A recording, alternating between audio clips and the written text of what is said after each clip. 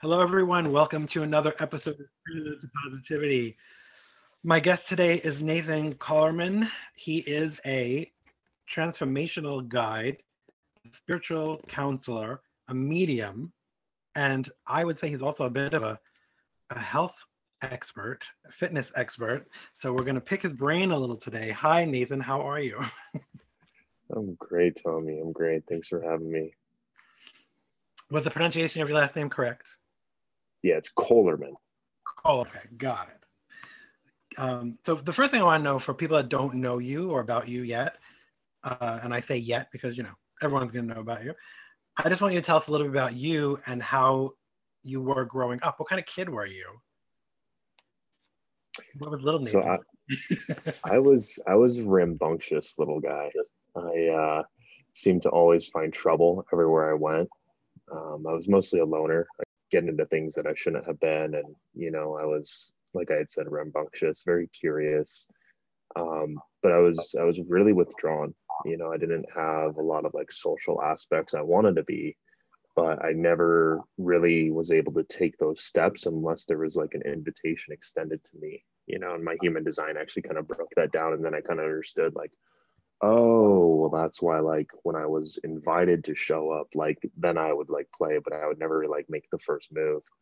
And that's more so how I found like my introvertedness. But as an introvert, I, had like a high intellect too. So I was really good in school. I didn't really have to try that hard, and that kind of also perpetuated some of the rambunctiousness and some of the defiant behaviors, I should say. But I was disciplined. I've been practicing martial arts since I was 5 years old, and that's really kind of where all of my outlet went for almost 11 years. Is training really hard and having not the best coordination when it came to baseball or any of those other sports.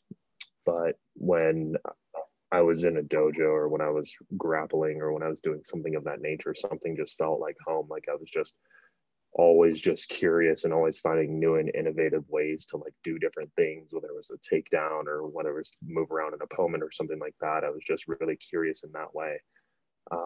So I was playful for the most part, but also very like withdrawn. So I wasn't able to express that fully as much as I really wanted to. And growing up in the home that I did, emotions were not very prominent. They weren't promoted as much as, what I believe how it should be, at least from a place of not judgment, but a place of comparison as into how I raise my kids now.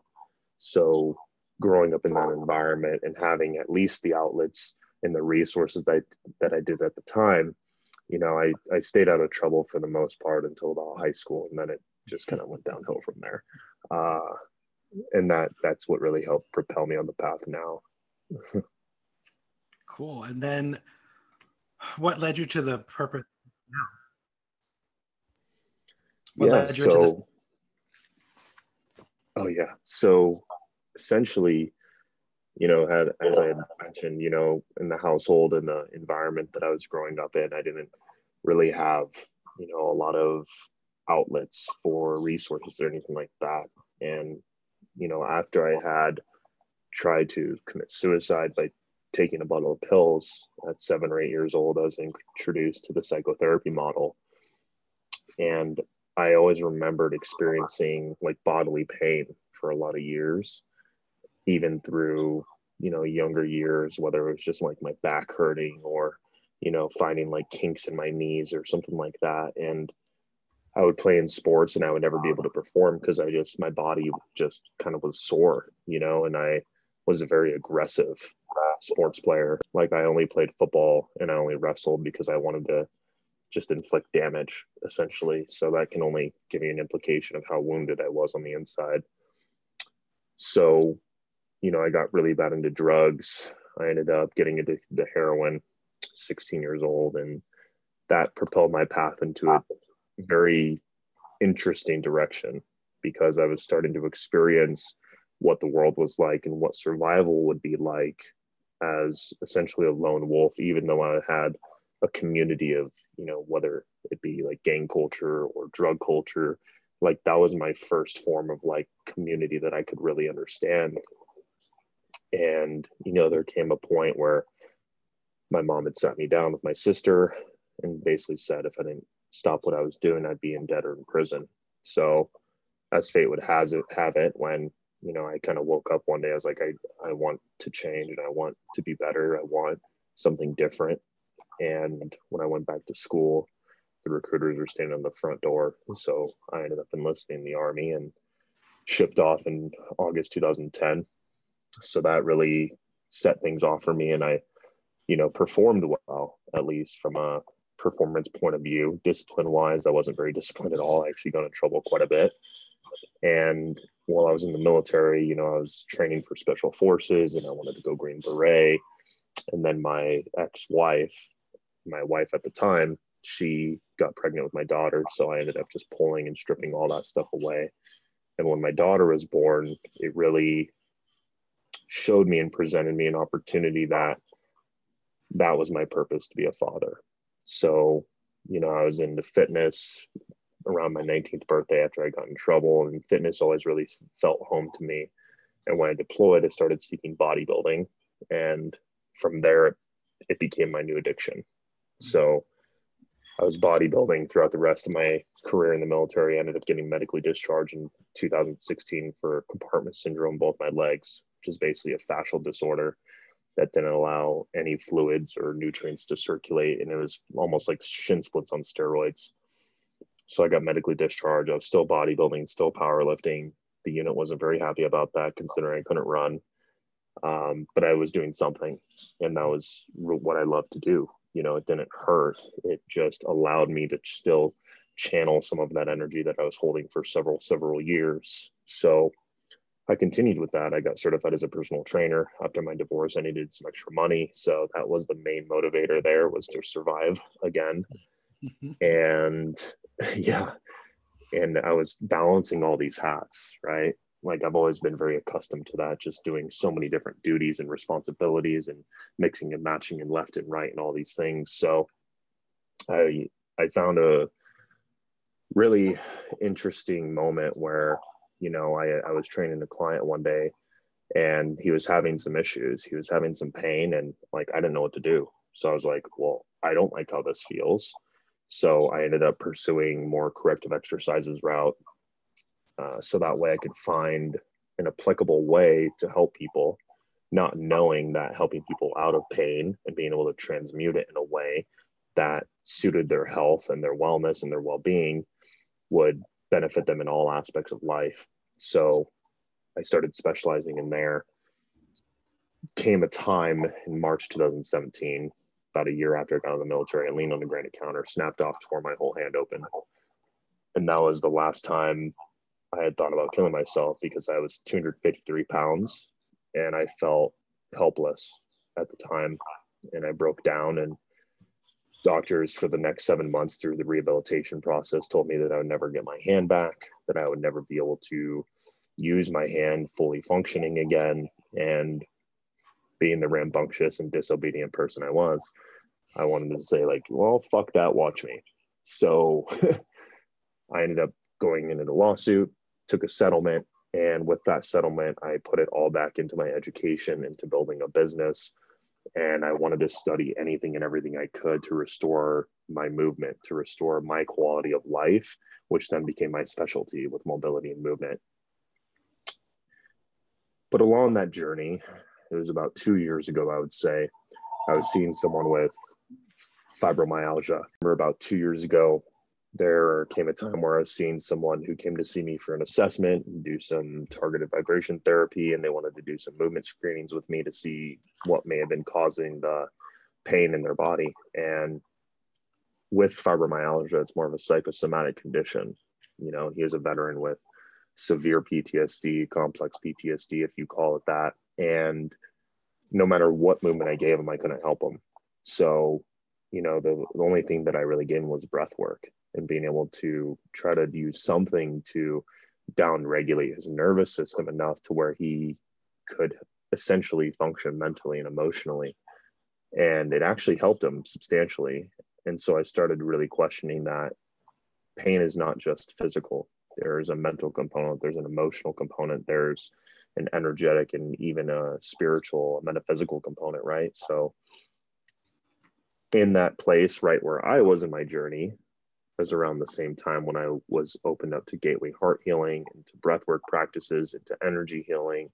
And I was seeking that all for myself. So I wanted to learn it. And I became a practitioner in multiple modalities over the last 2 years, whether it be through neurolinguistics programming and NLP, and going through my training for my mediumship, where they actually train me with these tools, these applicable tools, so that way I can tap into my more intuitive capabilities to then channel and then move different energies through that process, which I'm still pursuing my studies with that school. It's Delphi in Georgia for spiritual psychology, transpersonal psychology, and the Rohan method, which is a spiritual purification process. So now what I'm doing with all of these things is really determining in that moment, what does someone need individually? Is it something in their mental body? Is it something in their emotional and their physical and their energetic, their etheric, or their spiritual body? And based on whatever they come to me with, whether it be with pain or whether they're suffering from addiction or unwanted behaviors, or whether or not they're just seeking some clarity and guidance, I now can bring forward whatever they need in the moment, creating that individualized process rather than the blueprinted processes that I've seen in the fitness community and everything else, whether it be a 12 weeks to a bigger butt or 8 weeks to bigger arms, and not really agreeing with that model ever, right? Because even in my experience with addiction, I found that everyone needs an individualized roadmap to recovery. Yes, the blueprint and the systems and the processes and the protocols will help to a certain extent, but how do we optimize that? How do we bring the most out of that? And how can we help someone remember that they have all of that power within them? And how can we restore their power and give them purpose through their pain or their discomfort or their addiction, to find the gift within it and then move that forward and help everyone else in their life? But the medium part of it is a natural talent as well. So how did you figure out that you had that talent in the middle of this? Because that really can't be taught, right? You don't really go to school to learn to be a medium. So when did you figure out that that part was in you? So I realized a few years ago, even when certain chiropractors and physical therapists, they were doubting my capabilities. And when I would meet with people, I would kind of already know and feel what needed to be done, what they were seeking, what the root cause of their pain might have been from a physical aspect. And I was able to help people in that way, right? Not having a doctorate in physical therapy or chiropractics or orthopedics or anything else. I was just helping people left and right because I was able to determine their root cause very quickly. So I think in the back of my mind, I've kind of always knew it, but it was once I went through this training that it was the confirmation, like, hey, just so you know, we're demystifying like all this stuff that you hear about us, and this is in reality what it is. And I was like, oh, well, yeah. And they're like, yeah, that's it. And I'm like, okay. But there were other things through there, right? So they taught us how to conduct like a past life regression. They taught us how to communicate with the other side and what the intention was for that healing in itself, and just exposed to all these different layers of it that I may not have known before. So really teaching what it is, what it entails, what mediumship is used for, and how we can harness it, and how we all innately have these abilities, but how to stop doubting them and allow it to just flow through you freely is really what the training was designed for. And that's more so solidified my role as a medium now. And then how you also became somewhat of a, not somewhat of a total mental health advocate.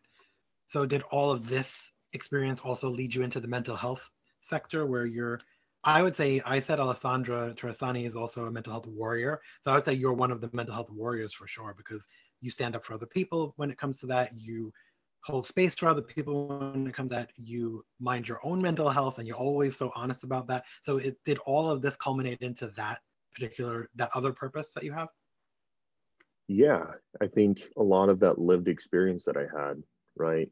And being able to survive suicide and conquering and overcoming addiction with now where I'm at, I don't even call myself a recovering addict because I don't even crave heroin anymore. I don't crave cocaine or alcohol or anything else. Like I can smoke a nicotine vape and be perfectly fine.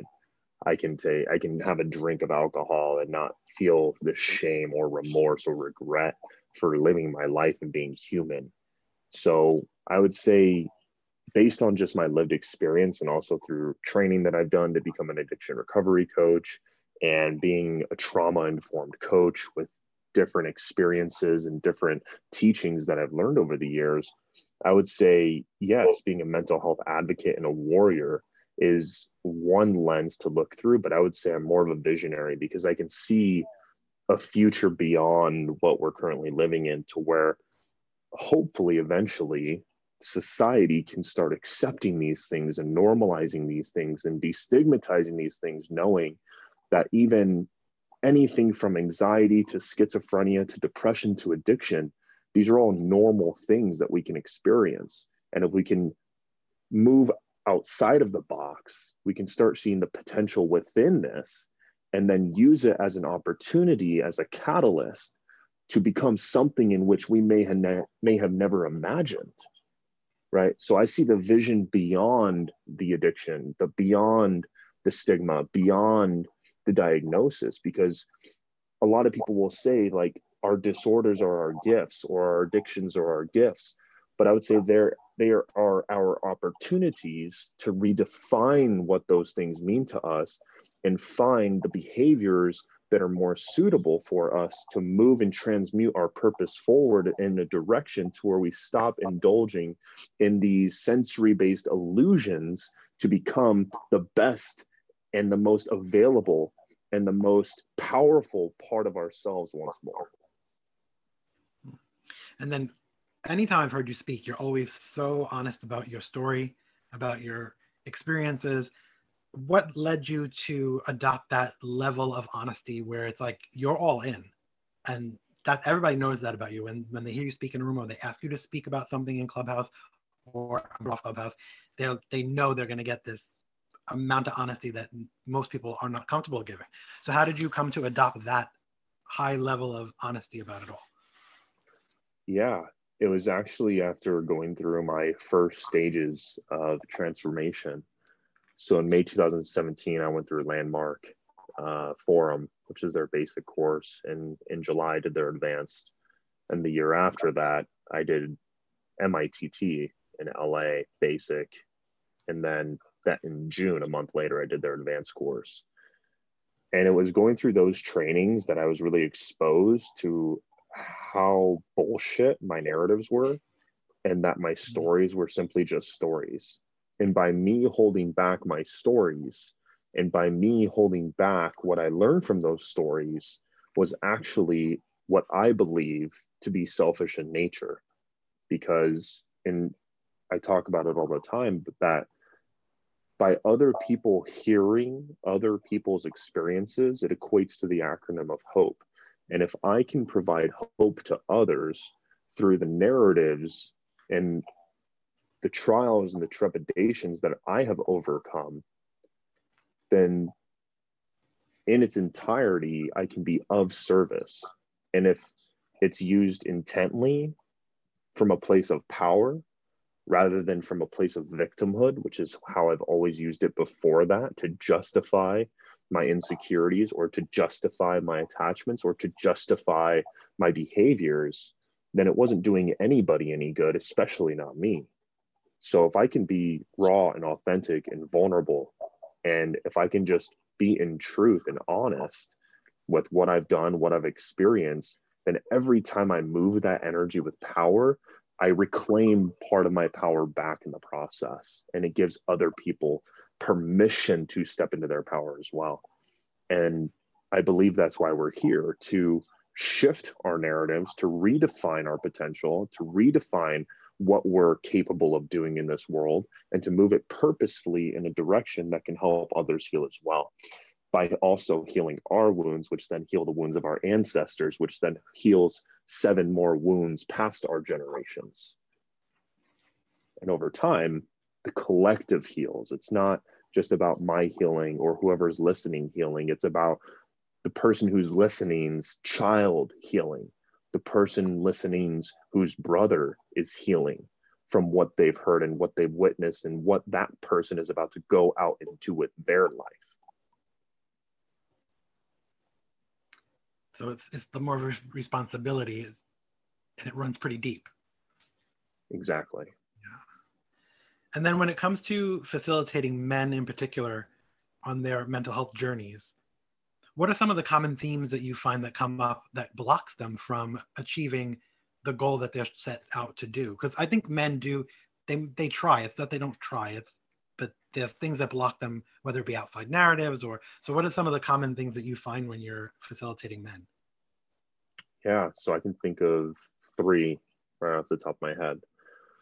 The first thing that blocks men is feeling as if though they're not safe to do so, because we have been culturally conditioned in the society where if a man expresses themselves, they're considered weak, or they're considered not as good as this person who they might be comparing themselves to. And that's the first thing I would say. The second thing is family systems. You know, we were built in families where, you know, the main block is that in their household growing up, right, either they weren't being paid attention to, they felt abandoned, to where they cling on to all these things outside of them and they feed and try to fill these holes within them, or they grew up in a home with abuse, so they don't feel safe, therefore they have to put on and place this hard external shell so that way they can feel safe, when deep down on the inside they don't feel safe at all. And those are just a few examples. And then the third thing I would say is just a lack of clarity. It's a lack of clarity from, well, this is what I was taught, that this is what success means, right? To get a degree, and then to get this 6-figure job, and then to get married and buy a house, and then buy a dog, and then have a kid, and live in this fairy tale life that I don't truly believe in. But at one point in time, someone told me that my dreams are ridiculous, or my dreams are silly, and that, come on, that's not what real people do. This is what the real successful people do. You want this car, you want this house, you want this life, you want this wife, then you have to do everything A, B, C, D, E, F, G, because if you go outside of the narrative or outside of the system, you are therefore ridiculous, which is not true whatsoever. So those 3 things there are very common. And I won't even say it's even just among men, right? I think that runs the standard for all genders, right? Whether male or female or non-binary or trans or anything, these narratives circulate us because we have been placed inside of a box of society, which takes away our inability to be and harness the individuality within each and every one of us. Yeah. And then I also hear you speak all the time about calibrating the masculine and feminine. And when you bring that up, sometimes I think to myself, there must be men sitting there going, whoa, buddy, what are you talking about? I don't have any feminine in me. So what are the reasons why we should calibrate the masculine and feminine energies?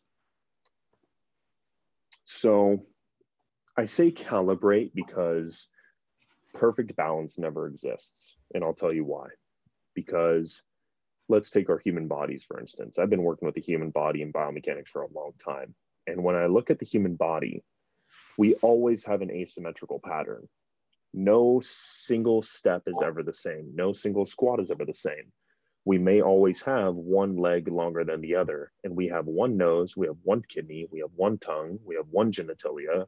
So why would we think that we're supposed to be perfectly balanced and symmetrical at all times? If we were, then we'd be considered robots.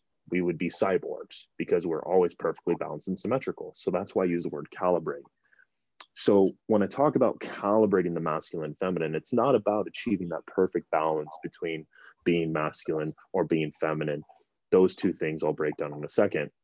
But it's about calibrating and being able to find the ebb and flow in between to understand where we're most effective and where we're most efficient with whatever situation or opportunity presents itself in front of us. So one example would be just a normal conversation. Maybe it's with our partner, and maybe they may be in their feminine, let's say. They're wanting to be received, or they are receiving what we are saying. Now, based on my partner's energy, even though they're in a feminine role of receiving, what is their energy? Are they more assertive, or are they more gentle? Are they retrieving information from us, or are they suggesting information from us, right? And then how are we delivering that? Are we delivering it with that assertiveness, right? And not from a place of asserting dominance, but asserting information. Or are we being gentle? And not meaning are we pussyfooting around and just like, just giving them some type of little like sprinkles of things here and there, which I shouldn't even use that term, but it's the only thing I can use to describe right now. Or are we being gentle with our words with intent, right? Because when we look at the masculine and feminine energies, the way I perceive and receive them and the ways that I express them is that it comes down into assertiveness and suggestiveness, giving and receiving, right? Where we have command and purpose being what drives the masculine, and devotion and fullness, which circulates and fuels the feminine. And then when they're misaligned, they create these distortions. They start creating these behavior patterns where the masculine will start to draw into conquer and escape, or the feminine will draw into obsession or compulsion. And that can explain our behaviors. And it also allows us to see where we're showing up in our life in that way. But then it's also asking and giving ourselves grace in the moment. Is this actually required for the moment out of survival? Because that's really all we're trying to do is survive. But before reacting, it's simply just tapping in and asking and calibrating ourselves internally, what energy is required for this moment? And where am I at now? Where do I want to be? And what power is required to get there in this moment? Yeah. And then how do you keep your own mental health in check when it's not on those days where it's not so great? Because I know you said that you don't believe that we are perfect. So, and I know you're honest about everything. So I know you have days where it's, hairy. So how is it that, what tools are you using to keep that in check all the time when it's needed? I think the most powerful tool that I've been able to utilize is ownership, because it's really easy, and I'm speaking for myself here, but I'm sure others can relate, that when we're not feeling too good, we may unconsciously or unintentionally take it out on others, whether it be in our tone or just on our energy. Maybe we're dismissing others. Maybe we're not really listening. Maybe we're, a little bit more hostile with the ways that we might go about it. And I've noticed that in myself for sure. So I take radical ownership. And when I notice that feeling, right, I take ownership and I acknowledge it. I say that, I'm sad, or I'm mad, or I'm upset. And then what I'll do is I'll actually play music, right? I'll play the handpan and I'll, process my thoughts a little bit. And maybe I'll just go into the tunes and the tones, because that's taking me out of my amygdala, out of my flight or flight. And it's shifting me into my frontal cortex. It's shifting me into the area of my brain where I can touch it off. I can shut it off just a little bit, not shut it off completely, but maybe relax it in a way. So that way I can step away from that moment and I can really reflect and start inquiring, where is this coming from? What would I name it? Where is it in my body? What does it need in this moment? How can I give attention to it? And how can I fulfill this need on my own rather than seeking it from someone else? And whether it's movement or whether it's music, some sort of expression that requires my brain to be focused on one certain thing, others would call it a meditation, right? And that's really what I'm doing. I'm going into a dynamic meditation where in those moments, I don't want to be still. It's not what I require. I don't function well in stillness in those moments. And a lot of people have said just to sit with it and feel it and, nurture your inner child, which I've done. But what I have found personally the most effective for me is dynamic meditation, is something that I can channel and move that energy into. And for a moment, I can find a higher vibration that I can really feel within me. So that way I can start approaching it with gentleness. I can start approaching it using that high vibrational energy to then start shifting that energy in a way and conduct my own healing in the process. And then the year 2000 was one of the most difficult years, I think, for most people. So how did you find the ways to be positive throughout that whole experience for that entire year? And now it's even going into this year. So how is it that you're finding those positive things to glean out of it? You said in 2000? Yeah, and also coming into this year, because now the past couple of months, it's been like a continuation of that. So must have been the biggest challenge we've all faced together. Yeah. In 2000, I was 8 years old. So I'm sorry, 2020. Oh, okay. I was about to say in 2000, I was 8. No, so that was a rough year. Don't get me wrong. That is the year that I meant 2020. Yeah. No, you're good. But yeah, 2020, it was challenging for sure. But for me, it was probably one of the best things for me because it really pivoted me on the path that I'm on now.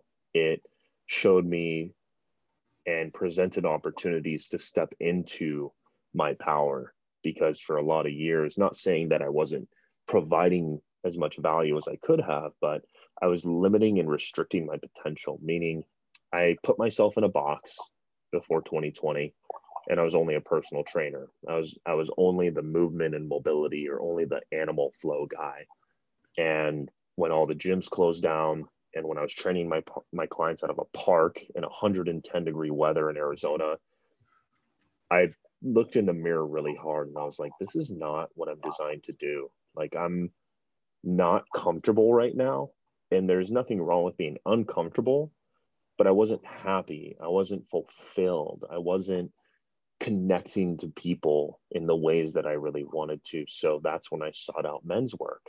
That's when I started building online communities. That's when I started really going into the teachings and the practices and the methodologies and the techniques that I had used for so long, but really embodying them. So although it was hard, financially especially, emotionally and spiritually, I grew more than I ever thought, because I did fall back into old patterns. Since I was locked inside, drinking with friends and doing cocaine here and there, and really just trying to seek connection, right? Not saying I was ever doing those things on a repetitive basis, but the 1, 2, 3, maybe 4 times that I did during that quarantine process, I had to take a really hard look at myself. And I was like, why am I doing these things? Like, why am I staying up till 3 or 4 in the morning drinking and like taking bumps of cocaine when I know that I don't like that stuff? And when I do, I get highly aggressive and I turn into someone who I'm not. And I gave myself grace, because I am human. And excuse me, I had moments of weakness, but it just showed me how much I needed other people. It showed me how much I needed connection. It showed me how much I needed to step into something greater than what I was currently living. And not to say that I need things out of dependency, because dependency is not a bad thing. We all depend on one another for certain things, and I wasn't any less than if I didn't receive it. But saying needing, meaning in order for me to honor myself fully, to give myself some grace, this is what I need right now to be okay. And it opened a whole bunch of doors for me. And without this last year, I don't know how long would have gone by before I finally made the decision to start using my voice, to start researching more, to start integrating my lessons rather than just learning them. And yeah, it was very challenging, but I learned more about myself last year than I think the last 10 years combined. I think a lot of people did. So that's why they call it the great pause. Yeah, the great reflection. And then all these different things that you do that are connected, What is it that you're most passionate about, though, out of all the things that you're involved in? So the most passionate thing I think I'm involved with right now is helping people heal in a way that doesn't require them to be dependent on me. You know, and I love participating, facilitating men's work. I really do. It's such a powerful, powerful experience. It's such a powerful purpose in my life. And I have multiple purposes. But what I'm really passionate about is looking someone eye to eye and just reflecting back to them the greatness they have, and then to watch, like physically watch and see right in front of me, like somebody like immediately shift, instantaneously shift, you know. And those are my clients, right? Working with my clients is one of the most passionate things that I have right now, because I have such deep and intimate connections with my clients, and I'm normalizing, you know, at the same time, this doesn't have to be only a coach and client thing. Like, I can be your friend. We can go outside of this area and we can actually like hang out and we can like do normal people things. It's not this transactional thing. So I'm really enjoying, and I'm really being passionate about cultivating, creating conscious connections, and conscious connections that don't have to be transactional. They're unconditional and they get it. And there's a reciprocity there that I have just been able to enjoy fully, because now not a single fucking day feels like work. Like, I'm literally talking to my friends every day, and I'm simply just reflecting back to them and helping them remember the greatness within themselves. And it's so powerful, because now I get to take the techniques and the methods and modalities that I've learned, that I've literally put all of my investments into, and I can just give it to them. And I can watch them flourish and thrive, and go on Clubhouse and use their voices, and go on Instagram and write something inspiring where I can look at the comments and I can see them creating impact in the world. Like, that shit fires me up. Yeah. And what would you call this chapter of your life if you were going to write a book? Which you probably will do. What is this chapter? Ooh. What would I call this? That's a really good question, Tommy. Oh, there's so many words. I'm such a word wizard too, so I'm really selective. Embodiment. This is embodiment. This time in my life is really where I am being prepared, and I am stepping into practicing what I preach fully. Because if I don't, then the repercussions from that could be detrimental, not only to myself, but all those to who I serve. So this time of my life is really revolving around embodiment. Truly. That's a good word. I like that word. Thank you. And what is the most fulfilling part of what you do? Yeah, I mean, I just said it, like watching the people who I serve, watching my friends, watching the people who I love in my life, the people who are investing themselves, the people who are connecting to me, the people who are showing up, the people who are reflecting back to me, myself in a way, and them also being reflected by me, and watching them go out in the world and create impact.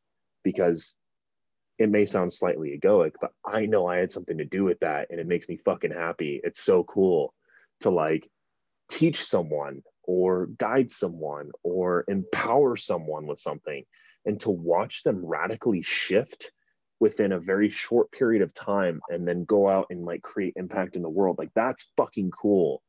Like, that is the most fulfilling part, is like that person just changed 10 people's and 20 people's and 100 people's lives over there. And all I had to do was sit back and watch. Like, that's dope. I don't think it's egotistic. I don't think it's egotistic, because I think when you're training, it's like being a parent too, where they say parents give their kids roots and then they give them wings. So when you're coaching, you're giving them roots, but then there is a point during coaching where you have to give them their wings. So when you see them doing those things, that's when you know they've earned the wings, right? So that makes sense. Totally makes sense. And I know you said you learned a lot about yourself in the past year. Was there anything that's surprising that you learned though during this whole pandemic about Mm. Nathan? Mm-hmm. Mm-hmm. Yeah. I think the most powerful lesson, and I'm still integrating it. I'm still integrating this. We were talking a little bit about this before we even went on record, but I realized how quickly I could fall back into codependent patterns again. Like I fell into so many different situationships with women, Mm. and I discovered how easily my external environment could actually push me into seeking like comfort and validation in those areas again. And I'm grateful for it because now I have an immense amount of awareness to it now, where at least I can now honor that, because I wasn't honoring myself last year. I was indulging back into these old patterns and I was letting it run me in circles. And it was after a few occurrences and a few instances and a few women, bless their heart, that I realized, like, wow, I am still unconsciously doing these things. And it was those instances and events and situationships, as I call them, that I was exposed a new layer of humility, because I had done so much work. And then to have those nice little roots coming back, right? Because I didn't nip the weed at the root, right? And it started to grow back and it grew some fucking thorns and stabbed me a few times and I was bleeding. But you know, those blood marks, man, they left some really powerful lessons, which allowed me to go deeper, right? It allowed me to go deeper and it allowed me to love myself more. And that's really what catalyzed me going into men's work, realizing that a lot of the codependencies actually were within my masculine wounds, because I was always searching for attention and validation and safety with women, because that's what I always sought from my father, but never got it. Wow. Yeah. That's a deep one. Yeah. That is a deep one. And I know you work with a lot of people. So, and you observe a lot of people. So, what is it that you hope that we've all learned collectively over the past year or so, now that we're in this, that we can keep with us going forward and we don't soon forget it? Because it's important for us to actually acknowledge what we've learned during this difficult time.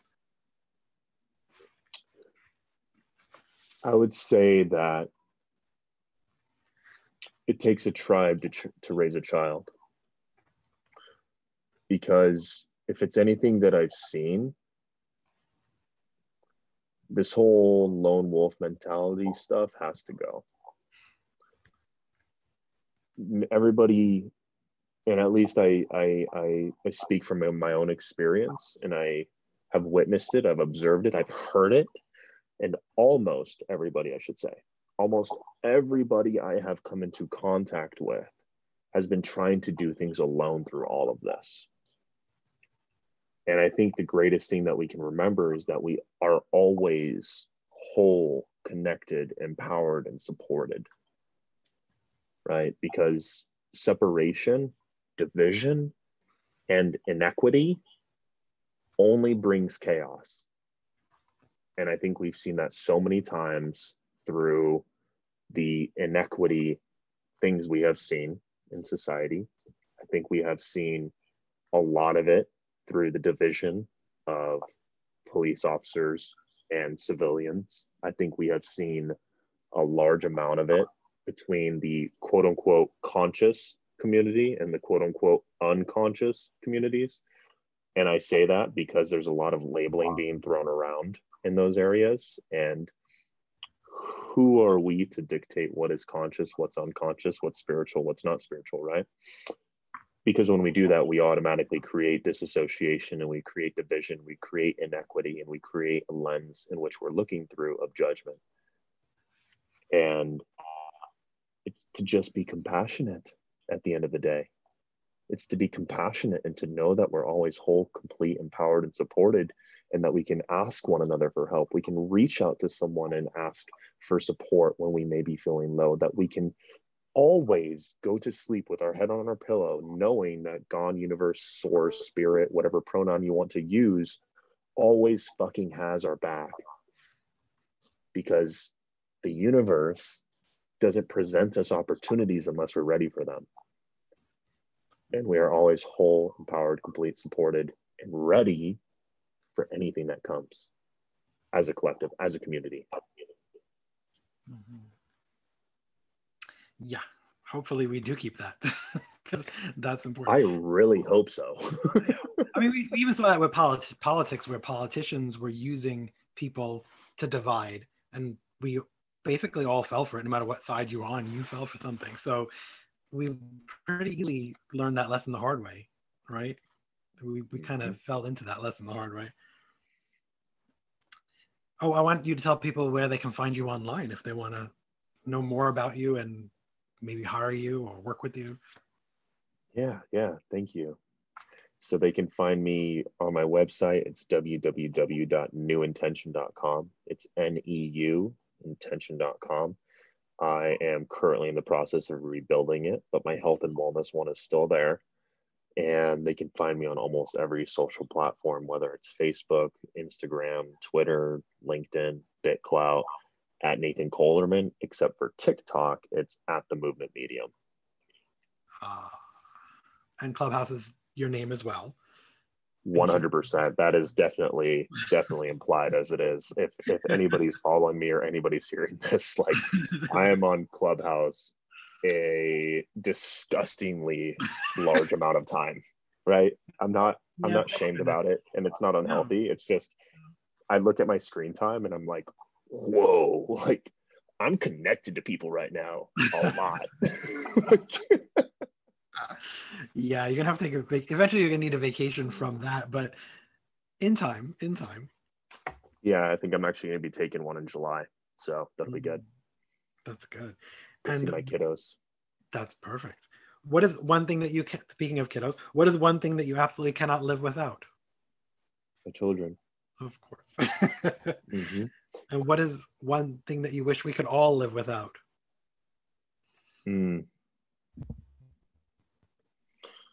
One thing that I think that we could all live without. This is a good one.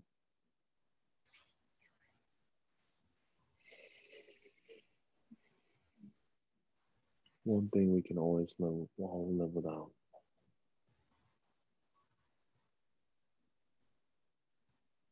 Hatred.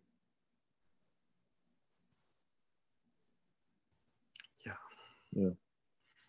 That would be a wonderful world, wouldn't it? Yeah. I mean, it's very like pageant queen, to say like, I wish for world peace, but it's true. It's so fucking true. Like, could you even imagine how nice it would be to walk down the street, like in like South Central, wherever you're at, and like not be afraid of like getting shot or something? Yeah. Like, how dope would that be? Because there are a lot of areas that are really cool to walk through, but if you're not strapped, like, come on now. You know what I mean? It's not happening. Yeah. And since we're so social media driven these days, if you had to describe yourself using 3 hashtags, what 3 hashtags would you use to best describe Nathan? I've been using one for a while. It's pretty funny. I do hashtag homie to healer. That's a good one. Yeah. Hashtag mental health matters. And then hashtag destigmatize addiction. Yeah. And it is Mental Health Awareness Month because we're in May. So is there any message that you have for people out there who are suffering through it, who maybe are feeling like there isn't anything to do, or are afraid to get help, or afraid of what it says about them to admit that they need help? Yeah. So for anyone who may be struggling, What I would say first is to remember that you're whole, you're complete, you're empowered, you're supported. Secondly, I would say that it's okay not to be okay. And third, I would say that movement is always medicine. So instead of feeling stuck or powerless, or that you have nowhere to go or nobody to turn to, the invitation is to move your body, is to move your emotions, is to move whatever energy may be within you in whatever way that you need in the moment, without shame and without judgment. And if you want to dance your ass off, dance your ass off. If you want to scream into a pillow and you want to kick and flail your arms and your legs, do it. If you want to do some flow or some yoga or some weight training or anything, go for a walk. I would highly, highly encourage it, because our body is a fantastic machine. And if we can use it to move whatever may be within us, we can start to also shift whatever state we might be in that moment into a more purposeful direction. And rather than just forcing ourselves to sit in misery, we can move ourselves into a place of power, into a place of responsibility. Yeah, definitely. And then, are there any last words you want to leave people with? I love you. Be gentle with yourself. Definitely. No, that's a good one. I think we forget that almost every single day. For at least a little while every day, we forget about the gentleness that we're supposed to be treating ourselves with. We go way off the rails. So yeah, reel it back in. Yeah, reel it back in. Thank you for taking time to speak to us. And I hope you come back, because yes, we can do this as many times as you want. Awesome. There's always something to love talk to. about, right? Yeah, I would love to. This is great. But Thank you, Tommy. So much. And thank you everyone for listening. And we will be back again with another episode. Happy Mental Health Awareness Month.